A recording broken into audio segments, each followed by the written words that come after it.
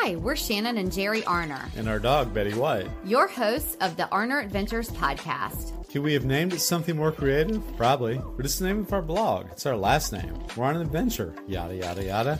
After owning our own business, working 24/7. And don't forget a mental breakdown in between. We made a lifestyle change and decided to make the most out of life. We sold our house, most of our belongings, downsized, and moved to the coast. We live life minimally, but fully. We live each day as an adventure. This show will help you learn how to live life more fully, with more intention, by experiencing more, and with less stuff. We'll talk about our own experiences, interview others who have much to share by creating a spark in our lives. Some days we'll share real-life ongoings of what we're going through, and others will talk about our favorite flavor of waffle. Come join our adventure. It's the Arner Adventures Podcast.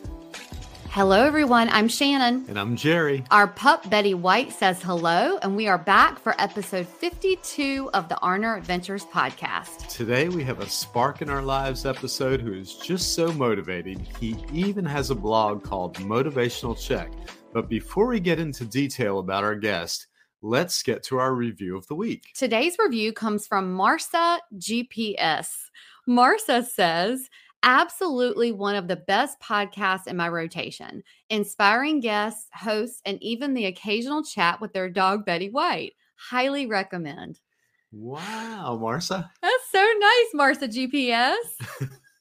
Marsa GPS. That's a good name, too. Right? We haven't had a GPS in here before. That's true. That's pretty cool. But sort of reviews always make us feel so good about what we're doing and keep us motivated. So thank you. Yep. So if you would like to give us a huge boost of inspiration like Marsa did, head over to lovethepodcast.com/Arner Adventures and give us a review or rating. It means so much to us to hear that we're providing content that you all enjoy. Well, you know what I enjoyed? The conversation with today's guest. Nice segue. Thank you. Thank you, darling. Our guest is Terry Tucker. Terry's story is one of resilience, and we dig into his motivation and the mindset of what keeps him going through adversity. What a story. Well, are you ready to get to the conversation? Heck yeah, let's do it. Okay. Well, we have been counting down the days until we could chat with today's guest. We are so excited to welcome Terry Tucker to the podcast. Terry Tucker is a motivational speaker, author, and international podcast guest on the topics of motivation, mindset, and self-development. He has a business administration degree from the Citadel, where he played NCAA Division I college basketball, and a master's degree from Boston University. In his professional career, Terry has been a marketing executive, a hospital administrator, a SWAT team hostage negotiator. That is interesting. A high school basketball coach, a business owner, a motivational speaker, and for the past 10 years, a cancer warrior. Terry has been featured in Authority, Thrive Global, and Human Capital Leadership magazines. Did I mention how excited we are to have him here? Welcome, Terry, to the podcast. Thank you so much for being here and taking your time to join us. Well, Shannon, Jerry, I'm really looking forward to talking with you today. Thanks for having me. Yeah. Oh, sure. Well, we like to get a picture of, where you are. So where are you coming to us from today? Denver, Colorado. Oh, okay. What's the weather like there? It's beautiful. The trees are turning, and it's a little cool in the morning, but we've still been in the 70s and the 80s. So we can't complain. I bet it's a beautiful time of year to be there. It really is. I think. Yeah. Yeah. Neato. Well, gosh, you have such an impressive story, an inspirational story. We talked a little bit before we started recording about how everyone who is on our podcast, we talk about them being a spark in our lives, because they are, and you are. And we were talking before that we don't know how we would overcome certain things. I guess you don't really know until you're there. And I just think that your story is so inspirational, and I can't wait to dig into it and just kind of talk about your journey. The first thing I want to talk about is the many hats that you've worn in your life, and especially the hostage negotiator. I mean, what that one kind of stands out. Yeah. And of course, your basketball career, your coaching, and all of that. What was your first role? And then how did your career path change sort of over time?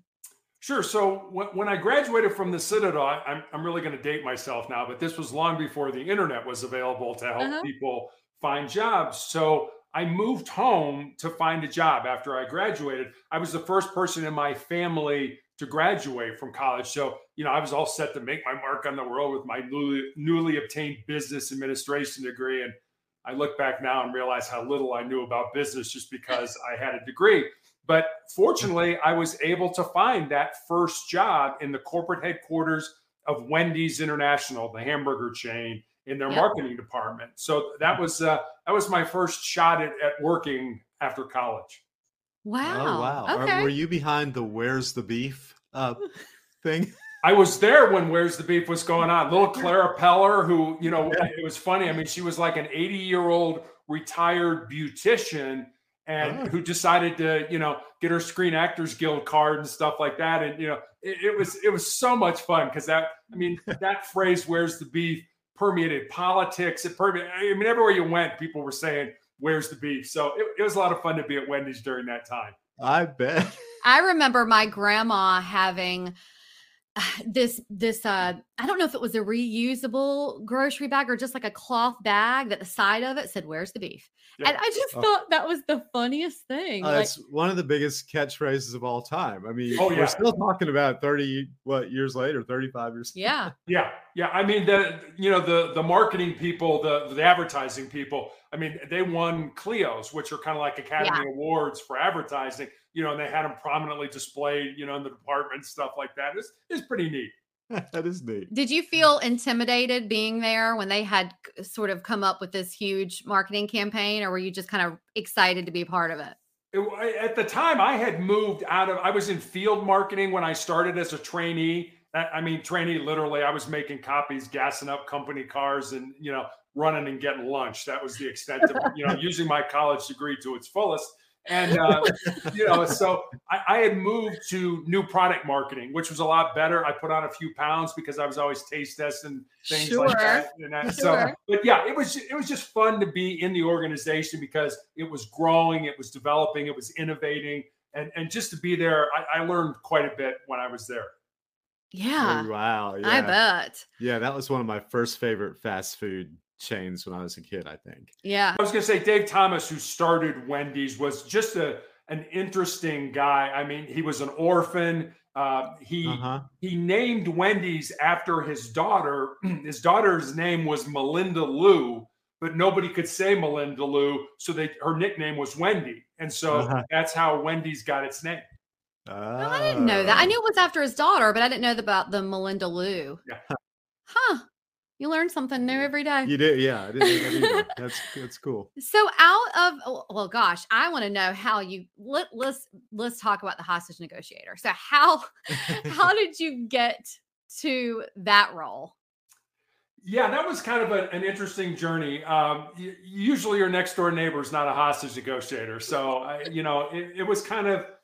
it was something that I always wanted to do. My grandfather was a Chicago police officer from 1924 to 1954. So he was in Chicago during Prohibition when alcohol was outlawed, during the Great Depression in the late 1920s, early 1930s, and when the gangs, Al Capone and those guys were shooting up the town.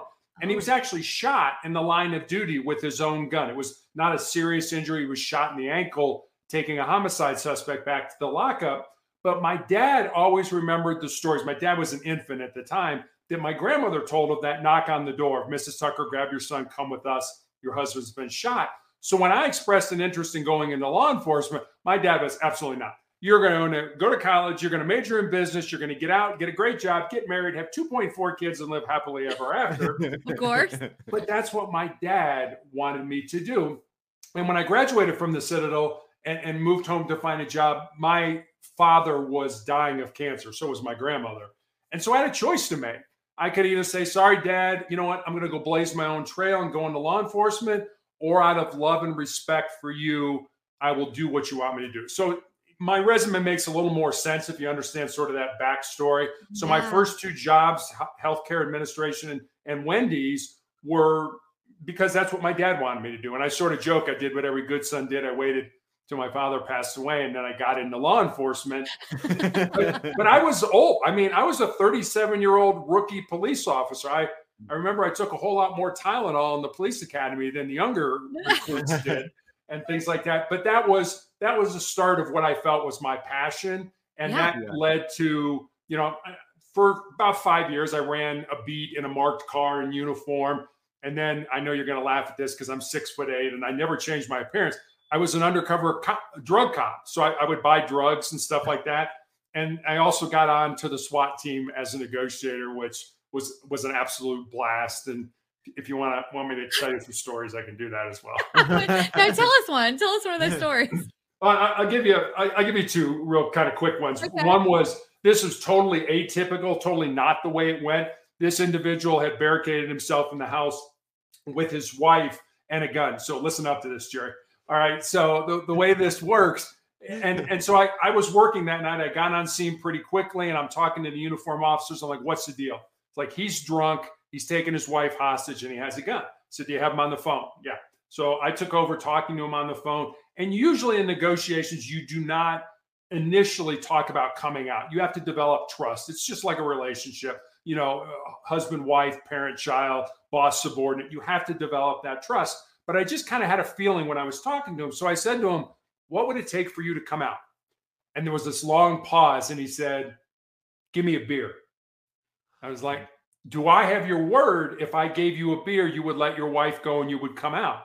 He said, do I have your word I could drink it? I said, you have my word. So I gave $5 to one of the officers, sent him down to the store. They got a beer. The tactical team put it on the front porch. I called them back. I said, your beer's on the front porch, but you don't get it until your wife comes out. You put the gun down. You come out with your hands up.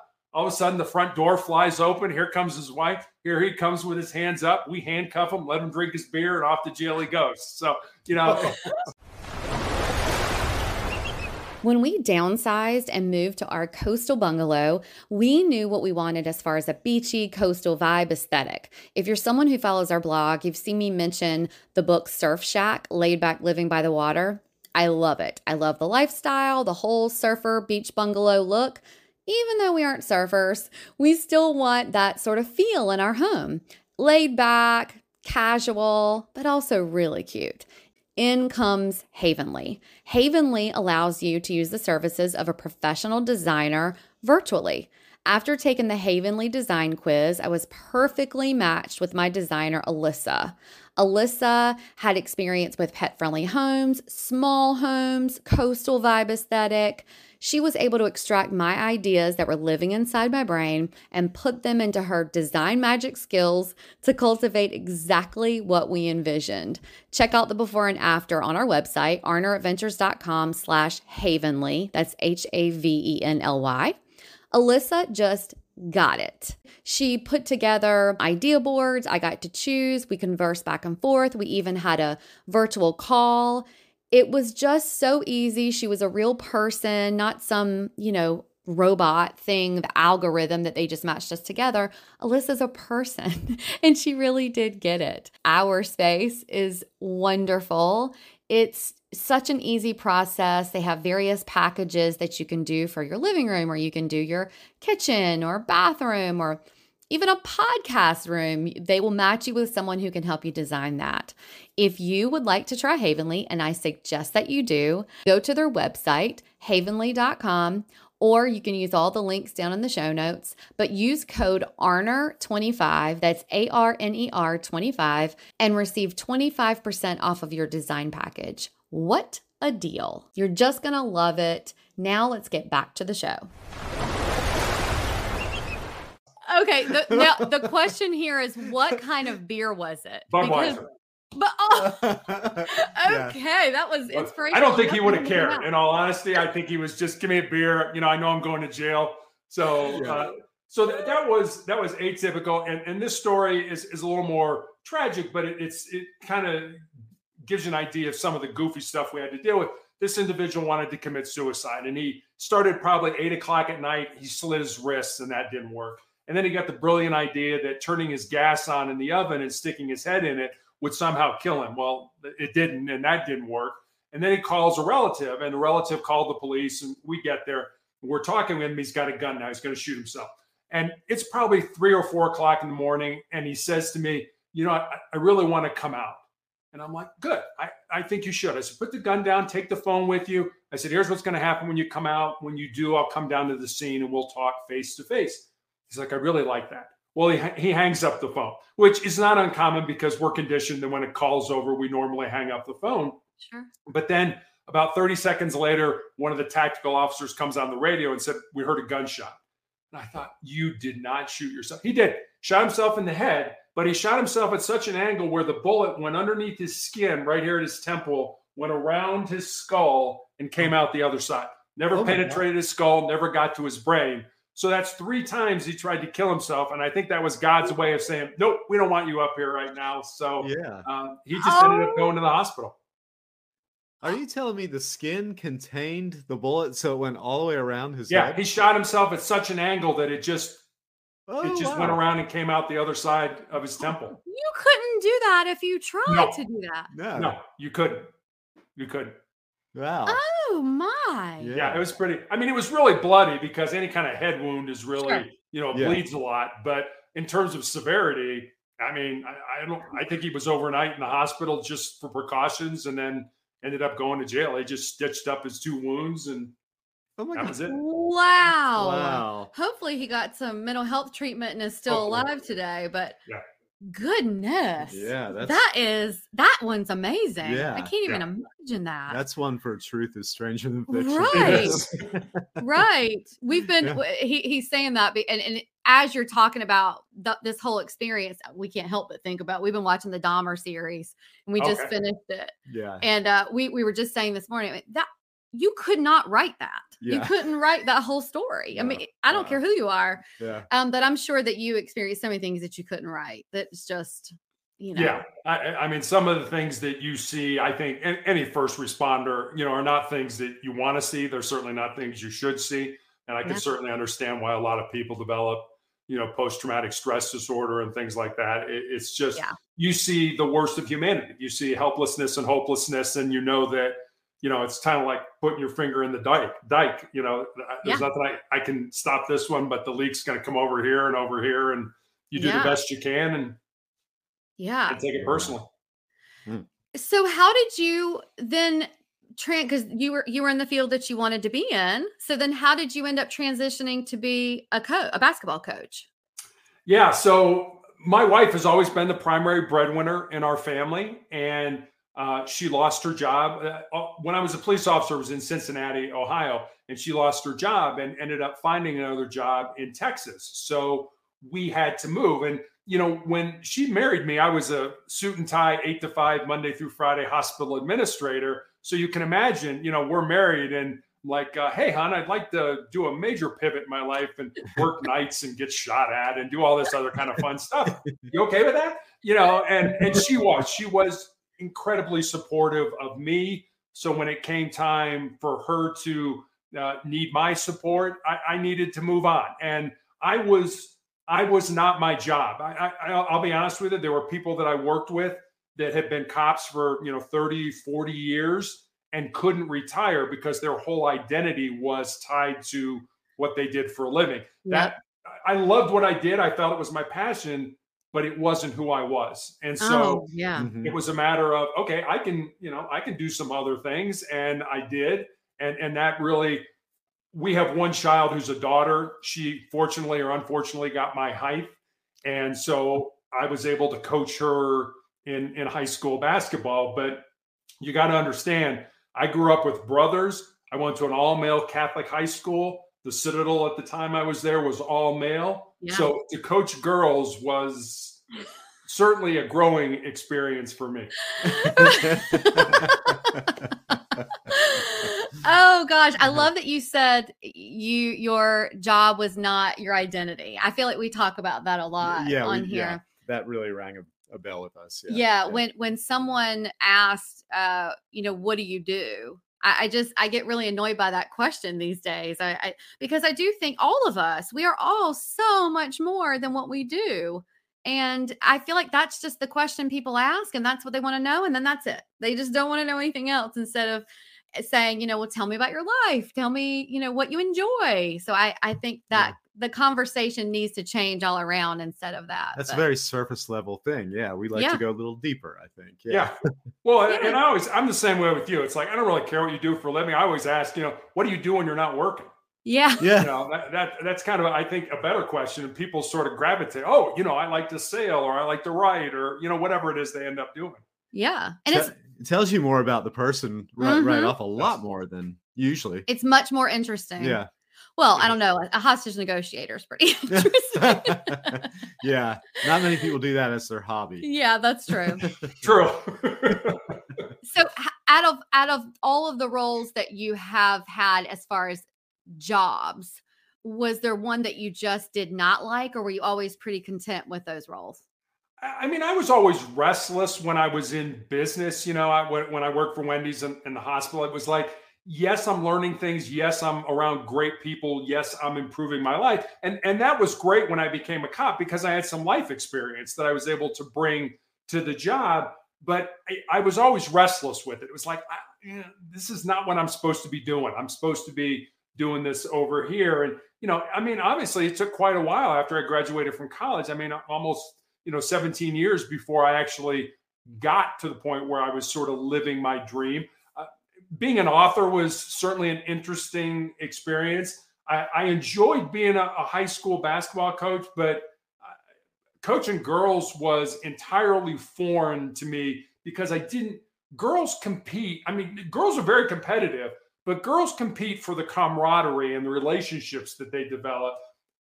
Boys or guys don't. I mean, if they like you, they like you, but we're on the same team together. Fine. It's all for the good of the team, but it's just a different dynamic. And I'll give you a quick story. One day we were in the middle of a game, and I pointed to one of the players on the bench, and I'm like, go in for so-and-so. And, she nods her head, and I go back to pretend, and, I'm trying to coach.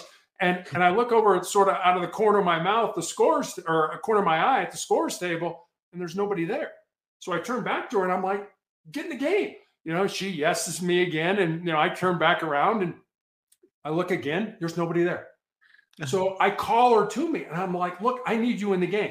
All of a sudden the tears start coming down, and I'm like, oh my God, we're in the middle of a game. I can't have a counseling session here. What's wrong? I don't want to go in the game. What? You work all week in practice. You make yourself and your teammates better. The reward is to play in the game. What do you mean you don't want to go in the game? I don't want to go in the game. Why? I might make a mistake, and my friends in the stands will laugh at me. I'm like, well, what about your responsibility to the teammates that you work every day? I'm like, I can't believe I'm having a counseling session in the middle of a game. I played basketball up until I was 21. The game was the reward for all your work and practice. But for this player, eventually she went into the game, but it was just like, oh my gosh, like, there's no crying in basketball. That's right. There's no crying in baseball. There's no crying in basketball either. That's a good story. I played softball all through, I don't know, since I was younger, all the way through high school and a little bit after high school into college. And all but one of my coaches were male. And I can see exactly what the conversation you were having. I feel like they all had to have. Oh, yeah. Some of us were crying at different times. And I know they were just like, oh, my God, how am I dealing with this? Oh, yeah. You'd be on the bus, and they'd be talking about, the latest whatever show they were watching, and this guy. I'm like, come on, we got to focus. We're getting ready to play a game. We're not playing. We'll focus when we get there. We got to talk about what Brock is doing to Leslie here or something. Oh gosh, that's so funny. That is funny. Okay, so you brought up the books, which I definitely want to talk about. But my question first, because I'm wondering, did you start writing prior to your cancer journey, or was it after? I've always enjoyed, English was kind of one of my better subjects. I was not great at math and science. So English writing, when I was a freshman in high school, I was at a Catholic school. I had to take Latin, and Latin certainly helped me be better at English and better at writing. So I've always been interested in reading and writing. My roommate in college was an English major, but I had started when I was a police officer. I used to write and I never gave them to her, but I would write letters to my daughter just in case something happened to me. And, here's what it was like when I was growing up. Here are things I want you to know and stuff like that. And that ended up being like 400 pages. So I'm going to give that to her one day and say, here, whatever you want to do with this, you want to publish it. You want to just keep it for yourself. That's fine. I had written about my cancer journey, but to actually publish a book, to go down that route, that was an entirely foreign thing that I had no idea what I was doing. Okay. Because where I'm getting to is I didn't know. I mean, you sound like you've always been maybe a positive guy, but I'm wondering, and we'll get into that conversation now, is about, okay, so you were diagnosed with a rare form of cancer and you've gone through tons of treatment. And I would, if you don't mind talking about that a little bit. And the reason I'm getting to this about the books is I'm wondering, did that journey and everything you went through with cancer and that you're still on that journey, did that change your mindset? Or have you always been this really motivational guy and we're ready to write these books that we're going to inspire people? Or, or did that happen because of the cancer journey? I think my mindset got honed through my cancer journey. I think growing up in Chicago, I played basketball in the same conference with a guy by the name of Isaiah Thomas. Isaiah Thomas went on to play at the University of Indiana for Bobby Knight, won a national championship, was drafted in the NBA, won a couple NBA championships with the Pistons. And so we would see each other in the summer when we would come home from school. And I mean, obviously he's playing at Indiana, I'm playing at the Citadel. I mean, they're two entirely different worlds there. But we would talk about Knight because, Bobby Knight was kind of the premier coach at the time. Yeah. And I said, what's Knight like? And he said, Knight's got this interesting quote. He said, mental is to physical as 4 is to 1. So here's this great elite coach teaching, premier athletes how to use their bodies to be great basketball players on the court. But what he was really saying with that quote is that your mind or your mindset is 4 times more important than anything your physical body is going to do. So, it was pretty early on in my life that I learned the importance of having a positive mindset to get you to where you want to be. Now, you got to have all kinds of other things with it, but that's a start. And then I think you have to have good habits and you have to have the discipline to implement those habits. So if you've got motivation, discipline, and good habits, I think you can pretty much be successful. The problem with most of us is we're kind of lacking in usually one of those areas. Right. Yeah. I'm a big Duke fan. And so I a big Coach K fan, and his leadership whole model is also about that too. And I'm sure he got it. Well, he got it from Bobby Knight because he worked under Bobby Knight. Yeah. So I'll give you a quick story. When I was in high school, Coach K came to my house and recruited me to play for him at Army. And I was the idiot that said no. So, oh my gosh. Yeah. I got chills on my arms. Wow. What? Yeah, it was pretty, I mean, you knew the guy was special even back then, even when he was coaching. Really? At this point. So.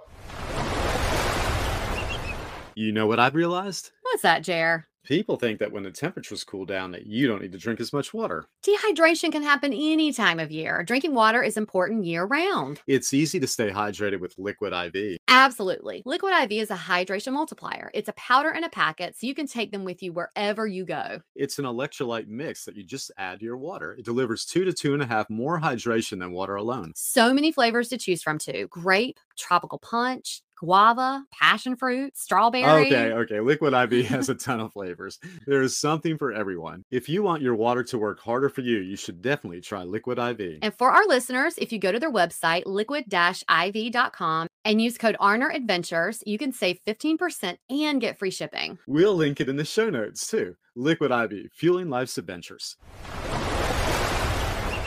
Yeah, it was.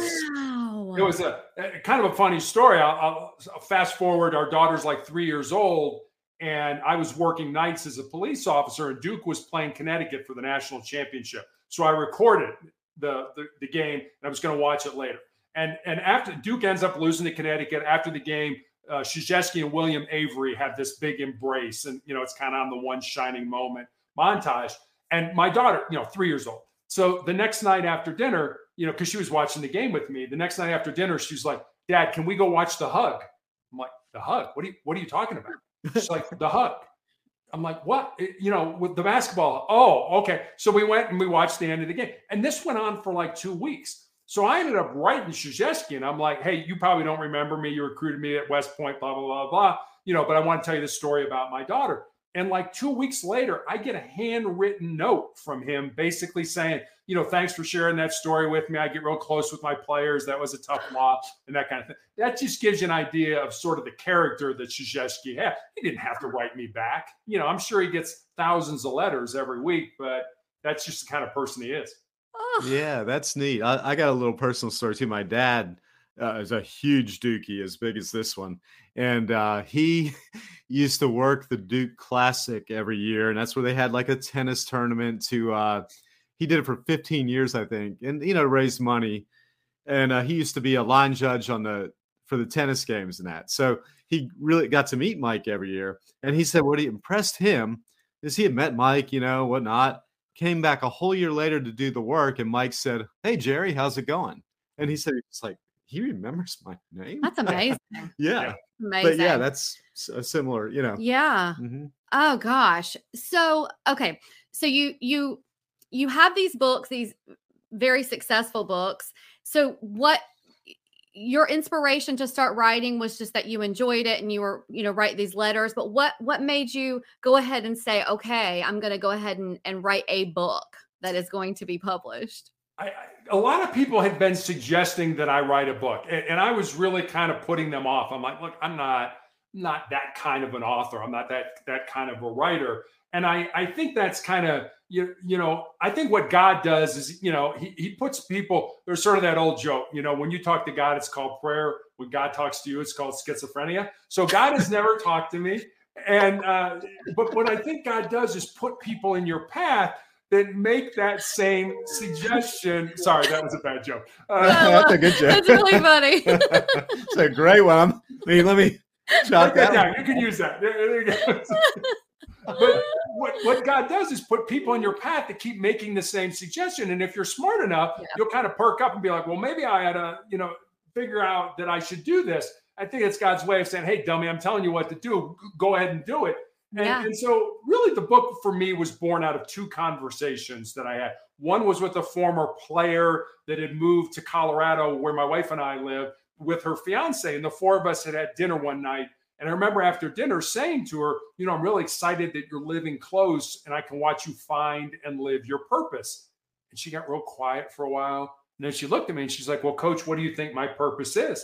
I said, I have no idea what your purpose is, but that's what your life should be about. Finding the reason you were put on the face of this earth and then living that reason. And then the second conversation was with a young man in college who had reached out to me on social media and asked me what I thought were the most important things he should learn to not just be successful in his job or in business, but to be successful in life. And I didn't want to give him the, get up early, work hard, help others. Not that those aren't important. They are incredibly important, but I wanted to see if I could go deeper with him. So I took some time and I used to walk around with a pad of paper and a pencil and I took notes. And eventually I had these 10 thoughts, these 10 ideas, these 10 principles. And so I sent them to him. And then I stepped back and I was like, well, I got a life story that fits underneath this principle, or I know somebody whose life emulates that principle. So literally during the 3-month period after I had my leg amputated and before I started chemotherapy for the tumors in my lungs, I sat down at the computer every day and I built stories, and they're real stories about real people underneath each of the principles. And that's how the book came to be. So what about the 4 truths? How did they come to be? The 4 truths aren't in the book. And this is kind of a funny story too. I was on a podcast with a woman who her podcast was titled something about, your truths or something like that. And she's like, well, you need to come to the podcast with your top 3 truths. And I was like, well, I've never thought about that. So it forced me to sort of codify those and write them down. And I had 3, and then I've added 1 since. So really it was because I was on a podcast, and this young lady sort of made me figure out what my 4 truths or my 3 truths were. So will you tell us about your 4 truths? Sure. So the 4 truths, I have them on a Post-it note right here on my desk. I see them multiple times during the day, so they constantly get reinforced in my mind. And they're just one sentence each. The first one is control your mind, or your mind is going to control you. The second one is embrace the pain and the difficulty that we all experience in life, and use that pain and difficulty to make you a stronger and more determined individual. The third one is the one I've most recently added, and it's more of a legacy truth. And it's this: what you leave behind is what you weave in the hearts of other people. And then the fourth one is, as long as you don't quit, you can never be defeated. And so I kind of use those. I kind of sort of call them the bedrock of my soul. They're just a good place to sort of start to build a quality life off of. I love all of them. Yeah, those are wonderful. I do too. I read them and then I thought, okay, I want him to say them, because I feel like they're, it's so powerful when you could say it and we hear it from you. From the source. So when you were diagnosed with cancer, very first time, which to me, that one is the one that was on the bottom of your foot, right? How did you, how did you even recognize that? Were you having pain the first time, or was it something you did in a skin check, or how did that come to be? So at the time I was a high school basketball coach, and I had a callus break open on the bottom of my left foot right below my third toe. And initially I didn't think much of it, because as a coach, you're on your feet a lot. But after a few weeks of it not healing, I made an appointment and went to see a podiatrist, a foot doctor, a friend of mine. And he took an x-ray and he said, Terry, I think you have a little cyst in there and I can cut it out. And he did. And he showed it to me. It was just a little gelatin sac with some white fat in it, no dark spots, no blood, nothing that gave either one of us concern. But fortunately or unfortunately, he sent it off to pathology to have it looked at. And then 2 weeks later, I received a call from him. And as I mentioned, he was a friend of mine. And the more difficulty he was having telling me what was going on, the more frightened I was becoming, until finally he just laid it out for me. He said, Terry, I've been a doctor for 25 years. I have never seen this form of cancer. You have an incredibly rare form of melanoma. Most of us think of melanoma as too much exposure to the sun, and it messes up the melon, the pigment in our skin.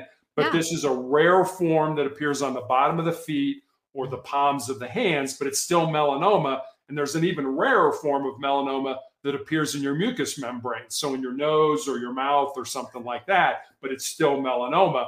And I kind of joked with them, not right away, because I was pretty much blown away. I never remember as a kid laying out in the sun with my feet up in the air, trying to tan the bottom of my feet. Yeah, but it has nothing to do with too much exposure to the sun. It's just one of those kind of rare forms that only idiots like me get. God. So, okay. So you then you undergo treatment, and then you found out, or at what point did you find out it was in your lymph nodes? Pretty much right away. They do what's called a sentinel lymph node biopsy, where wherever the tumor is, they inject this radioactive kind of colored dye, and it travels up to your groin, and it lights up when it's taken up by whatever lymph nodes drain that area.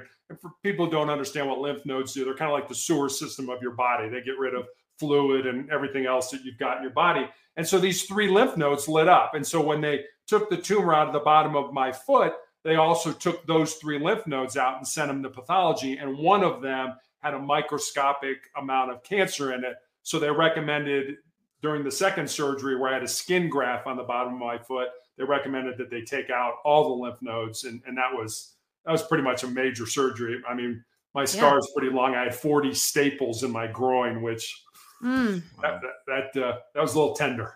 And so then at what point did they suggest that, I guess the cancer came back, and then you ended up having your leg amputated below the knee, right? Or right above the knee? Above the knee. Okay. Yeah. So after that, 2012, melanoma was pretty much a death sentence. They didn't really have anything that they could do to help you. So what they did is they put me on interferon, which I took a weekly injection of the drug interferon. And the side effects for me of interferon were that I had severe flu-like symptoms for 2 to 3 days every week after each injection. And I took those weekly injections for almost 5 years. So imagine having the flu every week for 5 years. And that wasn't a cure. That was, as my doctor used to say, we're trying to kick the can down the road and buy you more time. 5 years into the interferon, I ended up in the intensive care unit with a fever of 108 degrees because of the toxicity of the drug. That's usually not compatible with being alive. Fortunately, I was at a level 1 trauma center and they were able to stabilize me and send me to the ICU. I mean, part of what they did is pack me in ice and that. So I had to stop taking the interferon. And almost immediately after stopping it, the cancer came back in the exact same spot in my foot where it had presented 5 years earlier. That was 2017. 2018, I had my left foot amputated. Cancer worked its way at my leg. 2019, 2 more surgeries. And then in 2020, an undiagnosed tumor kind of at the end of what was left of my leg grew large enough that it fractured my tibia, my shin bone. And my only recourse right in the middle of the COVID pandemic was to have my left leg amputated above the knee. And I also found out I had the tumors in my lungs, which I'm being treated for now. So on that uplifting story. Well, so does the cancer in your lungs relate to this other cancer? Yeah, it's melanoma. Oh, okay.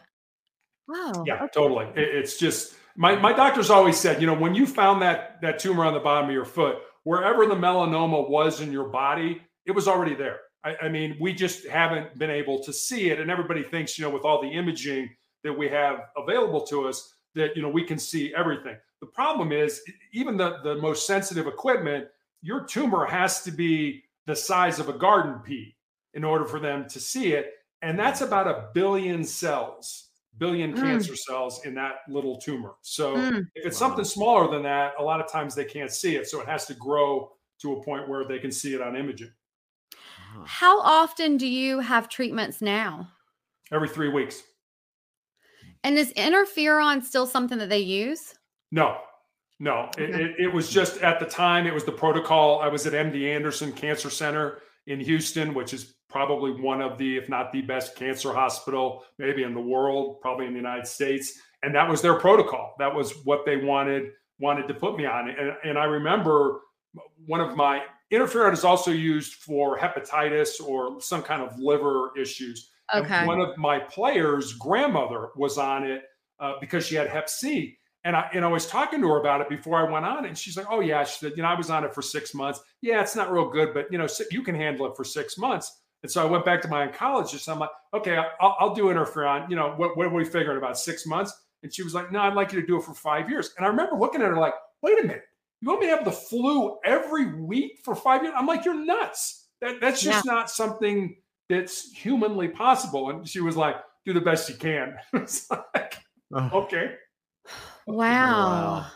Oh, it was terrible. I mean, I was so sick of being sick that I literally, there were times I just prayed to die. It's like, we've all had the flu, but I mean, imagine you knew you were going to have it next week and the week after and the week, Yeah. And then there's like, where's the light at the end of the tunnel? So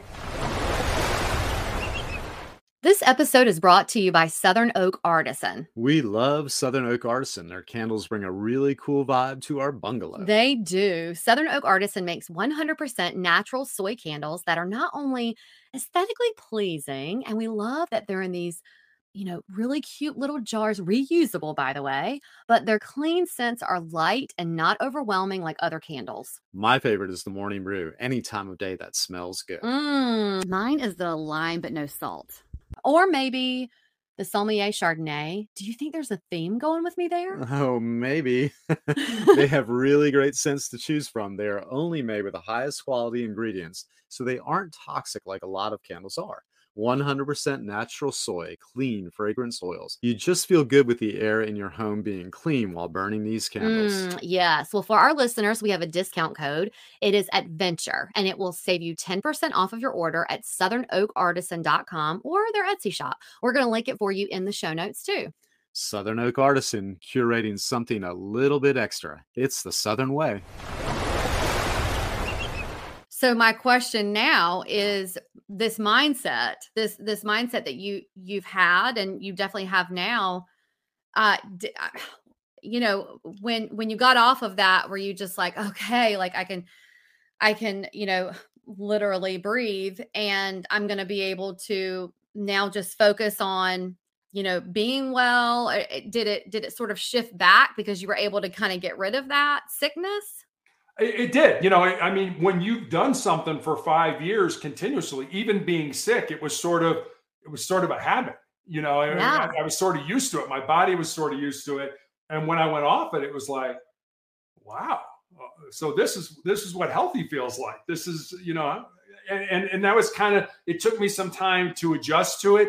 It didn't stay that way for very long, because I eventually got to that point, where I had the 108-degree fever, had to come off it. And like I said, almost immediately the cancer came back in the exact same spot on my foot. And so it was just like, well, that was 5 years of hell that really, I guess it bought me time because now I'm on a clinical trial drug now that does nothing to the cancer. It's not chemo. It's not where it goes in and kills the tumor. What it does is the way cancer proliferates in the body is that it secretes an enzyme, a protein that hides itself from your immune system. And what this drug does is goes in and wipes out that protein, that enzyme, so that your immune system can say, oh, wait a minute, that doesn't belong here. Let's go attack it. So it's your own body that's actually defending it, as opposed to chemo, where it's really not your body. It's just sort of the shotgun approach of, well, we're going to kill all fast growing cells, which will be cancer, but it'll also be your hair and your intestines and all that kind of stuff, which is why you lose your hair and have all the other problems you have. Mm-hmm. Yeah. How do you feel physically? Lousy most of the time, because I'm on this drug. I get it. I go to the hospital every day for a week. I get this drug. I have a and my doctor attributes to being on the interferon that my body kind of knows what to do. It kind of revs up and it's like, oh, okay, let's use this drug. Let's go. And so I shake very violently. Imagine like being cold and shivering, multiply that times 10, but I'm not cold. And then I throw up, I have a headache. So I do that every day. And then I get 2 weeks off to basically regroup. And I've been doing that for 2 years now. I am what my doctor calls stable. I started this treatment, this clinical trial with 2 other people. They unfortunately passed away last year from their disease. So I'm sort of the last man standing. And, it's always fun for me. I enjoy, MD Anderson sends me a letter every year from their tumor registry. And they're like, circle one of these 3. You're alive without cancer, you're alive with cancer, or you're dead. And I, just to tick them off, I keep hanging around. So, it's like, yeah, I got cancer, but I'm still here. I send it back to them. So, oh my gosh. And, I know our audience can't see you, but they can hear you. And I think even in your voice, I'm not saying this out of ignorance. I'm just kind of saying it to make a point. You seem like such a strong person, strong-willed, strong. I mean, you probably are strong-willed and strong mindset, but physically you sound and look like a strong person. You would never know, right? I mean, exactly. Yeah. That's what I was thinking too. Your demeanor and you obviously have a great sense of humor about all this, and you just seem to light up and smile and laugh a lot when you're talking about things that are kind of tough to talk about. Yeah. How do you stay physically strong? I mean, do you exercise, or do you have the strength for that? I don't so much anymore. I'm kind of confined to a wheelchair. I do have a prosthetic leg, having an amputation above the knee, trying to walk again. I mean, I'm 6'8", so falling is not an option. You get hurt when that happens. I was able to walk my daughter down the aisle last October for her wedding, which was, that was my goal. That's what I wanted to do. But I'm usually so tired and beat up that, doing things like this, being on podcasts with you and stuff like that, it gives me a purpose. And having a purpose gives me motivation and energy. And I remember when my dad, I mentioned my dad was sick and dying of cancer when I graduated from college. He had end-stage breast cancer back in the 1980s, which for a man, they didn't really know what to do with that kind of cancer. And so they pretty much told him to go home and die. And he lived another 3.5 years. And I believe he did because he had a purpose. He was in real estate, and he went to work up to 2 weeks before he died. And I sort of remembered that and sort of tucked it in the back of my mind, like, when it's my turn in the barrel here, I need to not be the person who's laying around in bed and thinking about how sorry, my life is. And don't get me wrong. I mean, you're looking at me right now. There's no S on my chest. I don't wear a cape and fly around with magical powers. I have bad days. I have days when I cry. I have days when I get down. I have days I feel sorry for myself. But when I do, and I'm going to tell you a story about rats now. So just hang with me. But there really is a good story. So I remember back reading this article back in the 1950s. There was a professor at Johns Hopkins University who did an experiment with rats. And he took rats and he put them in a tank of water that was over their head. And he wanted to see how long the average rat could tread water before they drowned. And the average rat treaded water for about 15 minutes. And just as the rats were getting ready to drown, he reached in, grabbed them, pulled them out, dried them off, and let them rest for a while.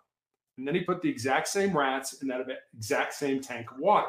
And the second time around, those rats treaded water on average for 60 hours.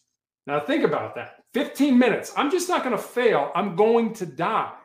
And the second time around, 60 hours, which said to me two things. Number one, the importance of hope in our lives. We have to believe that maybe not this week, maybe not this month, maybe not even this year, but at some point in time, our life will get better.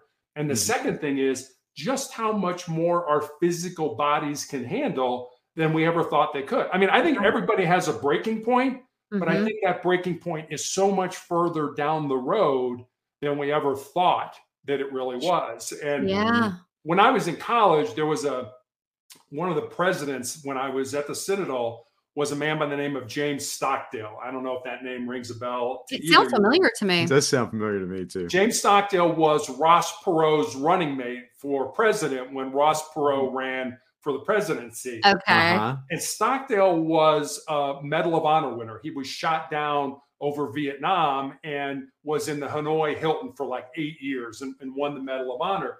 And I remember somebody asked him, who made it out of that prisoner of war camp? Who made it out of all that torture and pain? And he said, it wasn't the big, tall, strong, tough guys. He said they ended up breaking because, eventually you're going to have so much physical pain you can't handle it. He said it wasn't even the optimist. It wasn't even the person that was like, hey, we're going to be rescued by Christmas, and so, well, Christmas would come and they weren't rescued. And then that person would get down and depressed and they would die. He said the person that survived that was the person that realized that they could control, or they could control what they could control. And he said for us, it was basically our thoughts and our breathing. That was the only two things we had any control over. And if you understood that and you controlled those things, you would survive that. It wasn't the big macho guys. It wasn't the, I'm going to be able to handle this, going back to mindset. It was the understanding that you could control what you could control. I've read something like that too, and it was regard to a Nazi prison camp where this one fella was more of a sensitive type of person, but did a lot better than some of what looked like the more able-bodied people. And the explanation is because somebody like that, people like that's more sensitive. Maybe they're introverted. They've developed more of a lot more inner worlds. They have just developed things over their lives to survive, inner worlds, and they're that make them stronger than some of the more robust types. If that makes sense. It does, totally. Have either of you seen the movie Life is Beautiful about somebody who was a Nazi prison camp? I have not seen it. No. It's very good, but Roberto Benigni's in it. But it kind of reminds me of that. And I'll just tell you the synopsis is that his son, and his wife are all captured, and but he and his son stay alive throughout the film because he convinces his son, and he changes his mindset that says this is a game. It's all a big game, and we just have to get to the next step. We have to get to the next step and control the things that are going on right then. So it reminds me that what you said reminded me of it. And then what you just said reminded me of that. And it really is, mind over matter. Mindset is such a strong thing. We've talked about this before here, just with things that we've gone through physically or mentally. It's when you change the thought process and even just gratitude practice and look at the things that you have that are positive right now, it can get you through another day, usually. Yeah. I mean, we all become what we think, and if you think I can't do something, eventually your brain will wire itself to be like, yeah, we can't do that. Yeah. And so you've got to be really careful, with what's going through your mind. And I don't think people realize that. It's not till they get to it. Well, why can't I do that? Well, because you've been telling yourself you can't do it for 3 years. So of course you're not going to be able to do it. Yeah. So if you were telling someone, and I know that you do coaching and all of that, but if you're telling someone, okay, about their mindset, and that's a big question, but is there sort of I don't know, like a mantra or something that you tell people, look, this is the way that you should approach things? Or if you could have one lesson, I guess I should say, if you were telling someone how to change that in their mindset. I think, and I do get that question, not a lot, but, from some people, how do you go from being a person who's a glass half empty to being a person who's a glass half full? Yeah. And what I always tell people is, first of all, it's not going to happen overnight. You're just not going to wake up and you're going to be like, hey, I'm Mr. Positive all the time. I think the Cleveland Clinic did a study and said on any given day, we have 60 to 70,000 thoughts that pass through our mind, many of which we don't even pay attention to. Yeah. But what I learned early in that whole, the 4 truths of controlling your mind, when I was in high school, I had 3 knee surgeries. And I remember when I went back playing after those knee surgeries, my brain was putting all kinds of negative thoughts into my mind. Things like, oh, you're probably a step slower and coaches aren't going to be interested in recruiting you. And I remember thinking, wait a minute, I'm still playing at an elite level and coaches are still reaching out about the possibility of coming to play for their school. I realized I had to change that narrative. So that's what I tell people. It's like, first of all, we're human beings. I don't care how positive you are. I don't care, how David Goggins you are. David Goggins every now and then has a negative thought. I'll guarantee he'd tell you that. I know, 100%. Yeah. So it's okay to have negative thoughts. It's okay to do that. But you have to recognize they're there, and then you have to switch it. You have to change it to something that's more positive, more beneficial for you. And if you do that over time, eventually your brain will start to change where it will start to expect or start to see the good things, the positive things, the beneficial things that are happening in your life, and not so much of the negative things. So that's what I tell people. Don't get too excited when you have those negative thoughts. They happen to all of us, but realize that it's there, change it to something positive, and over time, you will become a much more positive individual. Is that, well, I guess that leads me to my last question for you. Can you tell us about the Sustainable Excellence membership? And is that some of the things that are into play when in that membership?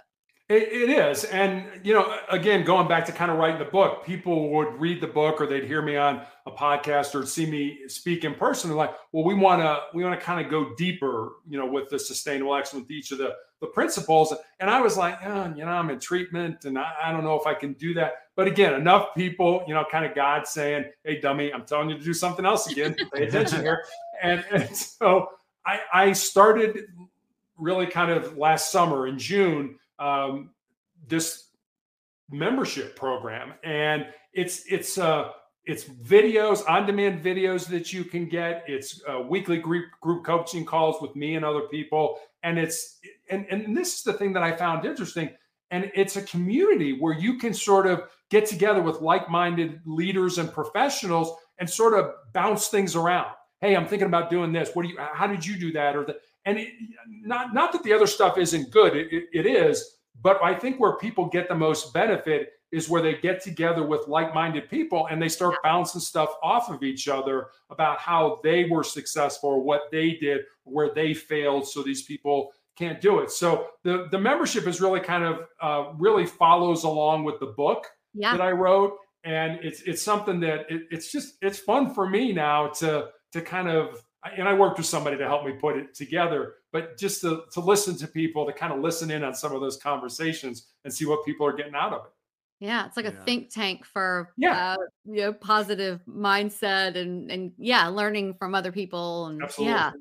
And it just seems the more people you have, the more it would just build the positivity. And elevate. Yeah. Exactly. Yeah. That's exactly it. That's neat. Well, let's get to your fast 5 questions. Okay. Oh, and the number 1 is definitely tailored for you. Yeah. This is just a way to get to know you better. It's just fun, Okay, so number 1, stay hard or take souls? Ooh. Take souls. Okay. Taking souls. Taking souls. 2, yeah, I have a T-shirt that says "Taking souls." So I know. I have to say that. Yes. I'm surprised you don't have one of the T-shirts. I know. And going on to number 2, sunrise or sunset? Sunrise. Mm-hmm. I knew the day is all it's all there before you. What are you going to do with it? Yep. Yeah. Okay. Number 3, would you rather go for a walk out in nature or like moving in nature, or would you rather relax in a hammock? Well, I'd probably fall over if I tried to go for a walk, but well, I was actually thinking when I wrote that, I was thinking that, I've seen you on Instagram and you're clearly standing. And so I thought, he either has a prosthetic and he still gets around. And so I wasn't sure about it, but that's a good, it's always, like I said, I love to joke about this stuff. So I would still probably go for a walk in nature, just try to commune with it. And now I wouldn't pass up the hammock either, but I would probably go for a walk with nature. Right. And number 4, coaching or playing? Boy, I miss playing. I'd have to say playing. Yeah. Okay, and number 5, this is super serious. Ketchup or mustard?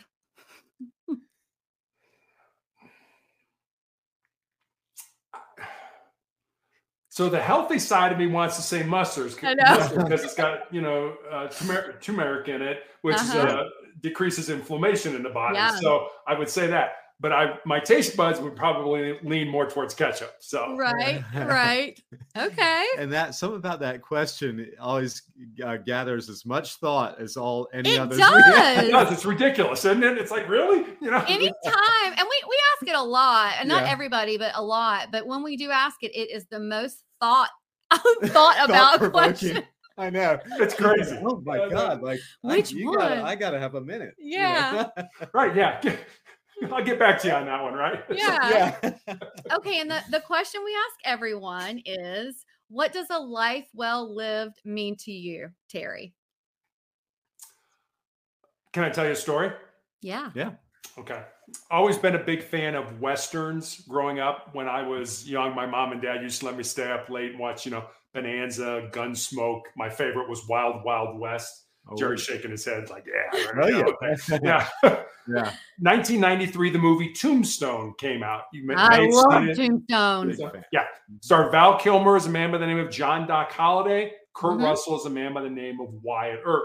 Now, Doc Holliday and Wyatt Earp were 2 living, breathing human beings who walked on the face of the earth. They're not just made up characters for the movie.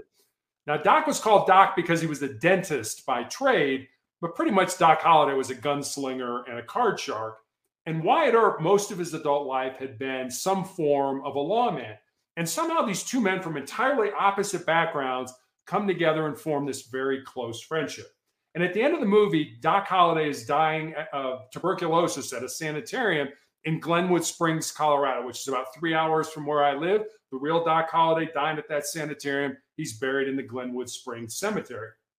Wyatt, at this point in his life, is destitute. He has no money. He has no job. He has no prospects for a job. So every day he comes to play cards with Doc, and the 2 men pass the time that way. And in this almost last scene in the movie, they're talking about what they want out of life. And Doc says, when I was younger, I was in love with my cousin, but she joined a convent over the affair. But she's all that I ever wanted. And then he looks at Wyatt and he says, what about you, Wyatt? What do you want? And Wyatt kind of nonchalantly says, I just want to lead a normal life. And Doc looks at him and says, there's no normal, there's just life, and get on with living yours. Shannon and Jerry, we probably all know people that are, sitting back and saying, well, when this happens, I'll have a normal life. When this occurs, I'll have a successful life. When this arises, I'll have a significant life. What I'd like to leave your listeners with is this. Don't wait. Don't wait for life to come to you. Get out there, find the reason you were put on the face of this earth, use your unique gifts and talents, and live that reason. Because if you do, at the end of your life, I'm going to promise you two things. Number one, you're going to be a whole lot happier. And number two, you're going to have a whole lot more peace in your heart. Oh, gosh. That was wonderful. Well, Terry, I think you are. I think you're doing that. I think I'm trying. Your books, everything that you do with the membership, being on here, telling your story. I feel like when you said earlier about telling the former player, about finding, what it is that, about living the life that kind of what you just said. I was thinking living your purpose. I was thinking, well, Terry's doing that, which is great that you're able to talk the talk, but also walk the walk. Walk the walk. I like it. Well, Terry, or wheel the walk, whichever you prefer. Wheel the walk. Yeah. Please tell our audience where, of course, they can find you, where they can find your books, where they can get connected with the membership, the whole works. Yeah, Sustainable Excellence is pretty much available anywhere you can get a book online, Amazon, BarnesandNoble.com, Apple iBooks, wherever you get your book online, you can get Sustainable Excellence. I have a blog called Motivational Check. Every day I put up a thought for the day, and with that thought comes a little bit of a question about how maybe you could apply that thought into your life.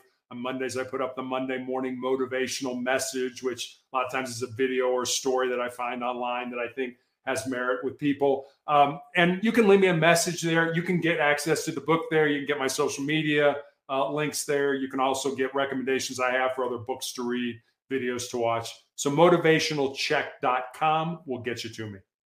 And that will also have the membership? It does. The membership is on there as well. Okay. Oh, I cannot thank you enough. I think this definitely, changed me. And again, it's just another nudge towards positive mindset that I think we both need. But my thought was I'm going to carry a lot of this with me. Yeah. Through the next days, weeks. Yeah. And then with the help of the blog and all that too, yeah. we can kind of sustain and all of your resources. Yeah. We're going to link all of those down in the show notes. But Terry, we cannot thank you again enough for being here. Well, thank you for having me on. I always say it's nice people like you that allow me to come on and have a conversation with them, and hopefully that conversation makes a positive difference in somebody's life. And if it does, today's been a good day. Yeah. Well, wishing you the best of the rest of your day. Thank you very much. The same to both of you. Wow, that talk with Terry was one of the more motivational, inspiring ones we've ever had. It really was. We read his story. We knew it was going to be a motivational one. Of course, motivational check, how appropriate. But, we recorded this on a Saturday morning, I believe. Yep. And it was like you say, Jer, a lot of the times that it was like he was sitting here in our home and we were having him over for coffee. And it was just so lovely. I mean, what a great way to, first of all, start your day. What a great way to, just kick off a great mood for a weekend. But, if you're listening to this now, it's probably a weekday. And hopefully it really inspired you and got you going on your day. Well, and I think it would. His story is just amazing. And it did set a great tone for our Saturday, our weekend. And not only is it a motivating story, it's really interesting because the guy has such a diverse background in his career, or careers, I should say. Yeah. And the things he's overcome have just been amazing. Yeah. And with all that, he's just such a good humored person. And like many others we've met, you realize what he did to overcome or keep overcoming all this adversity is just to have such a great positive mindset and good sense of humor. It always comes back to mindset. Always. Yeah, it does. Yeah. I know that seems to be, and I don't know if we intended it from the beginning, but underlying theme. We really did not intend that, but it really has turned into just all about this great positive mindset through challenges. So yeah, it really has. Well, if this episode resonated with you, or if you know of someone who would benefit from a story like Terry's, we would love it if you would share it, send the link, screenshot it, or just tell someone about this inspirational conversation you heard on the Arner Adventures podcast. We would appreciate, and we know that Terry would as well. As always, you can find us at ArnerAdventures.com, on Instagram at Arner Adventures, also linked in the show notes. So until next time, enjoy the journey that you're on. We're wishing you lots of adventures. Bye.